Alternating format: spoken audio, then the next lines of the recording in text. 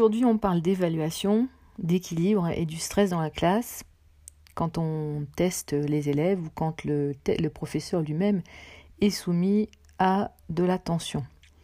Parce que l'évaluation, en général, ça se passe à la fin de la séquence. On met dans une espèce de sac tout ce qu'on a vu au cours des leçons qu'on a fait avec les élèves et on les interroge en espérant qu'ils en aient retenu un maximum et qu'ils puissent restituer un maximum d'informations. Bon, c'est vrai que dans le nombre d'évaluations, il y a plusieurs écoles, au lycée en particulier. On estime qu'on doit en faire moins. Ça se discute, moi je trouve que de ne pas donner assez d'évaluations, ça ne permet pas de bien évaluer le niveau des élèves. Donc parfois, quand on tombe dans des conversations dans la vie réelle ou sur des réseaux sociaux, on voit que les collègues sont divisés face au nombre de travaux chiffrés à donner aux élèves. Un des premiers arguments qui ressortent, c'est le temps passé à les corriger.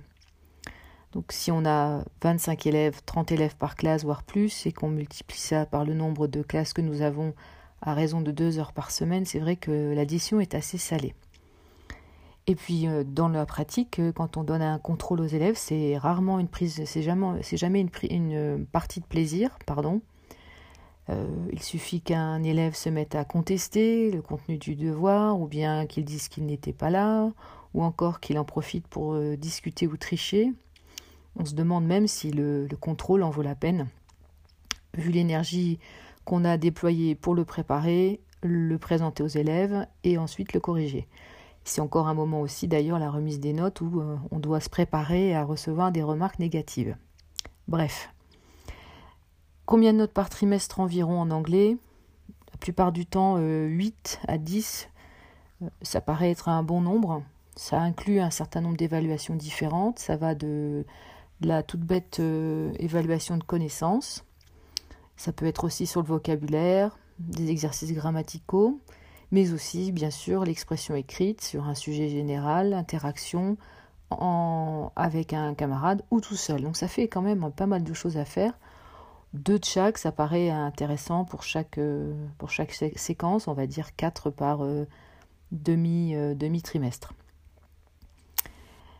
Alors c'est vrai qu'il y a des outils en ligne qui permettent d'auto-corriger ces évaluations et on peut être tenté d'en donner plus du coup. Donc il y a des outils, c'est souvent ça qui revient dans les conversations avec les collègues. Quels outils permettent de faire ces exercices, ces quiz autocorrigés? Il y a les connus, Kahoot, en mode devoir, Quizzes aussi, qui permettent de partager un lien et de pratiquer à la maison. On récupère les résultats en fichier Excel si on le souhaite. Bon, le souci, c'est comme c'est non nominatif, difficile de savoir si c'est bien un élève en particulier qui l'a fait ou bien s'il s'est fait aider. Donc on est dans ce type de contrôle, c'est plus pour de la pratique, pour de l'entraînement. On peut en faire un de temps en temps en classe, bien sûr, on peut le donner en devoir, bien sûr. D'autres sites permettent de faire des contrôles rapidement, et c'est peut-être des petites choses qu'on ne connaît pas avec Quizlet, qu'on imagine être un seul créateur de flashcards pour réviser. En très peu de temps, on peut créer un PDF imprimable à partir des termes qu'on a définis. Il y a une petite vidéo dans l'article sans son qui permet de voir comment on fait. Il y a un autre site du même genre qui s'appelle WordWall, un site en anglais, qui lui fait aussi de la révision de vocabulaire. Et dans ses paramètres, on peut imprimer, exporter sous différentes formes. Ça va du mot croisé en liste de mots à relier. C'est assez rapide à faire, mais en limité en nombre de quiz, à l'inverse de Quizlet. Et puis une petite idée là que j'ai eue en lisant des blogs pendant l'été. Je me suis dit, mais au fait, si on en donnait plus des contrôles et si je décidais d'en tirer certains au sort. Pourquoi faire ? Pourquoi ça ? Tout simplement parce que si on retire le fait qu'un contrôle compte ou ne comptera pas, ça laisse une incertitude à l'élève qui va peut-être l'aider à être moins en stress pendant les périodes de contrôle. On oublie vite que l'élève en a beaucoup dans la journée et que c'est un moment où il est évalué. et que c'est porteur de stress. Dès la seconde, on sent ça chez des élèves que c'est fini de rire, là, ça y est, c'est sérieux. Donc je sais bien que dans la vie réelle, le stress est présent, qu'on est sous tension, mais peut-être que si l'élève se fait confiance ensuite, il aura moins de difficultés à appréhender ces périodes où on va lui donner une note qu'il souvent associe à sa valeur. D'autres outils, il y en a pas mal en ligne, Dead Puzzle qui permet de créer une classe pour faire des questionnaires sur des vidéos. Un autre qui a une partie gratuite et payante, et j'ai expliqué pourquoi dans l'article j'ai accepté de payer une somme d'argent annuelle. Les tableaux des scores, moi, ça me paraît être une façon de se situer sans évaluer. Être premier, avoir été le plus rapide à répondre à toutes les questions, c'est une motivation qui est liée au fait que les élèves jouent beaucoup aussi en dehors du temps qu'ils passent au lycée. Donc cette émulation-là, c'est intéressant de l'utiliser pour apprendre. Alors une autre idée qui est venue cet été en écoutant des podcasts, en lisant des blogs qui sont dédiés à la pédagogie, on peut essayer de répartir le travail d'une façon presque à la demande. Je m'explique dans le petit dessin qui se trouve aussi dans l'article. C'est de partir de son objectif. Donc il y a plusieurs techniques qui sont liées à cela. Ce qu'on appelle aux États-Unis, on part de l'objectif et on décline sa préparation derrière. Donc on choisit ce qu'on va faire en dernier, on le met en premier et on écrit toute sa progression dans l'autre sens, à l'inverse. Je retrouverai le nom, là le nom m'échappe. Donc imaginons que ce soit le sujet des suffragettes et du vote des femmes au début du XXe siècle. L'idée du pré-test, là, du test de placement en anglais, me vient d'une lecture, d'écoute plutôt d'un podcast d'une professeure de mathématiques sur le site Cult of Pedagogy, qui explique comment elle fait faire des tests aux élèves avant de démarrer une séquence. De cette façon, elle voit leurs connaissances et ce qui leur manque. Elle prépare une batterie de vidéos qui va aider avec des capsules à comprendre des problèmes de mathématiques ou des explications sur des théorèmes.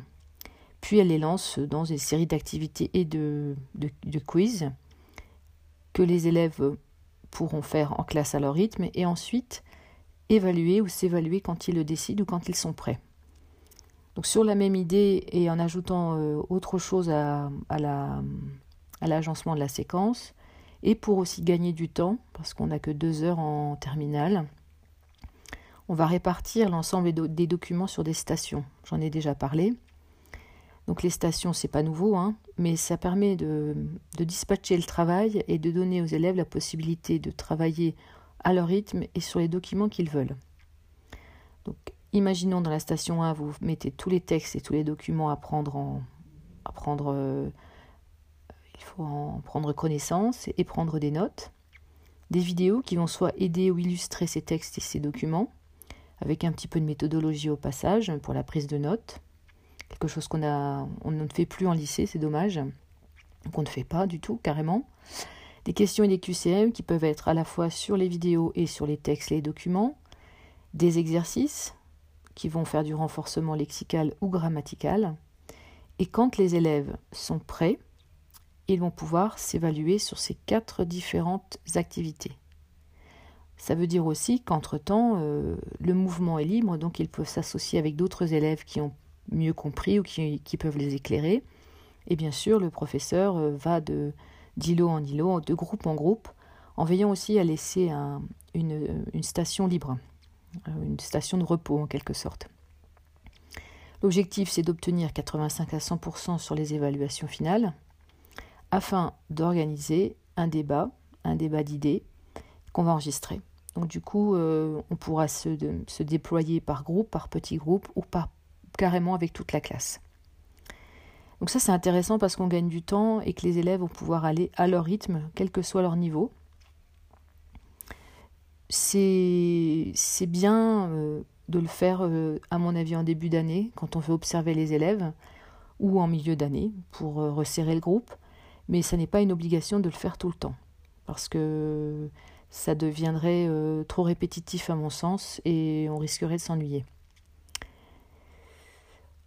D'autres ressources pour trouver des idées de ce type, le site dont je vous ai parlé, de Jennifer Gonzalez, qui est une enseignante qui a maintenant un blog, et qui sur cultofpedagogy.com explique différentes techniques et discute de problèmes que l'on a tous. Et aussi en termes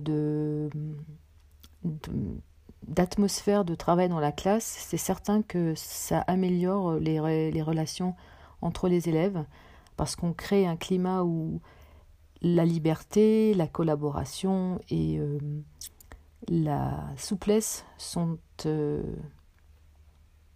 organisées de façon à ce que on se sente bien et qu'on ait envie de prendre en connaissance les nouveaux documents qui sont donnés. Alors, je ne sais pas si j'aurais forcément mis tous les documents de la séquence en une seule fois sur la table pour ménager un peu de surprise, mais je pense qu'en 2 semaines, on peut facilement avoir fait, peut-être 3, le tour de ce chapitre sur les suffragettes. Et rien n'empêche, bien sûr, si on le souhaite, pour vraiment être sûr que les élèves ont bien retenu l'intégralité des connaissances nécessaires pour le dossier, de faire un petit test final. Ça, vraiment, ça peut être aussi envisagé.